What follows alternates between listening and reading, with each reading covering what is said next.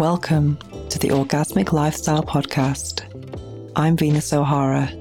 Join me as we discover the world of orgasmic living by hosting experts in lifestyle, sexuality, and personal development.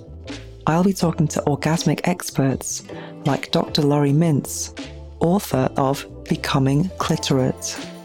In my research, I found that, interestingly, only 4% of women orgasm during hookup sex, and 4% is the average. So there is very little attention to women's pleasure, to clitoral stimulation during hookup sex. It's all about the penetration. Natural anti-aging influencer and BBC radio presenter, Janie Lee Grace.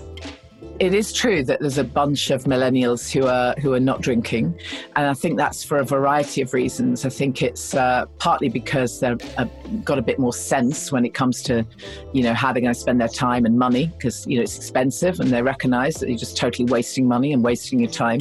I also think there's much more of a consciousness around mental health and well-being, and that link cannot be denied. The link between alcohol and poor mental health and anxiety and depression. New York Times bestselling author, Dr. Joel Fuhrman. The most proven methodology to extend the human lifespan is moderate caloric restriction in the context of micronutrient excellence. So we have to be well nourished without taking in excessive calories. Now, the foods that consistently show in the scientific literature the most protection against later life cancers and premature aging, I give that acronym GBOMS, which stands for greens, beans or legumes, onions, mushrooms, berries, and seeds. World-class man coach and author of Open Her, Karen Brody. So do you think sexless relationships are doomed? Essentially, I do.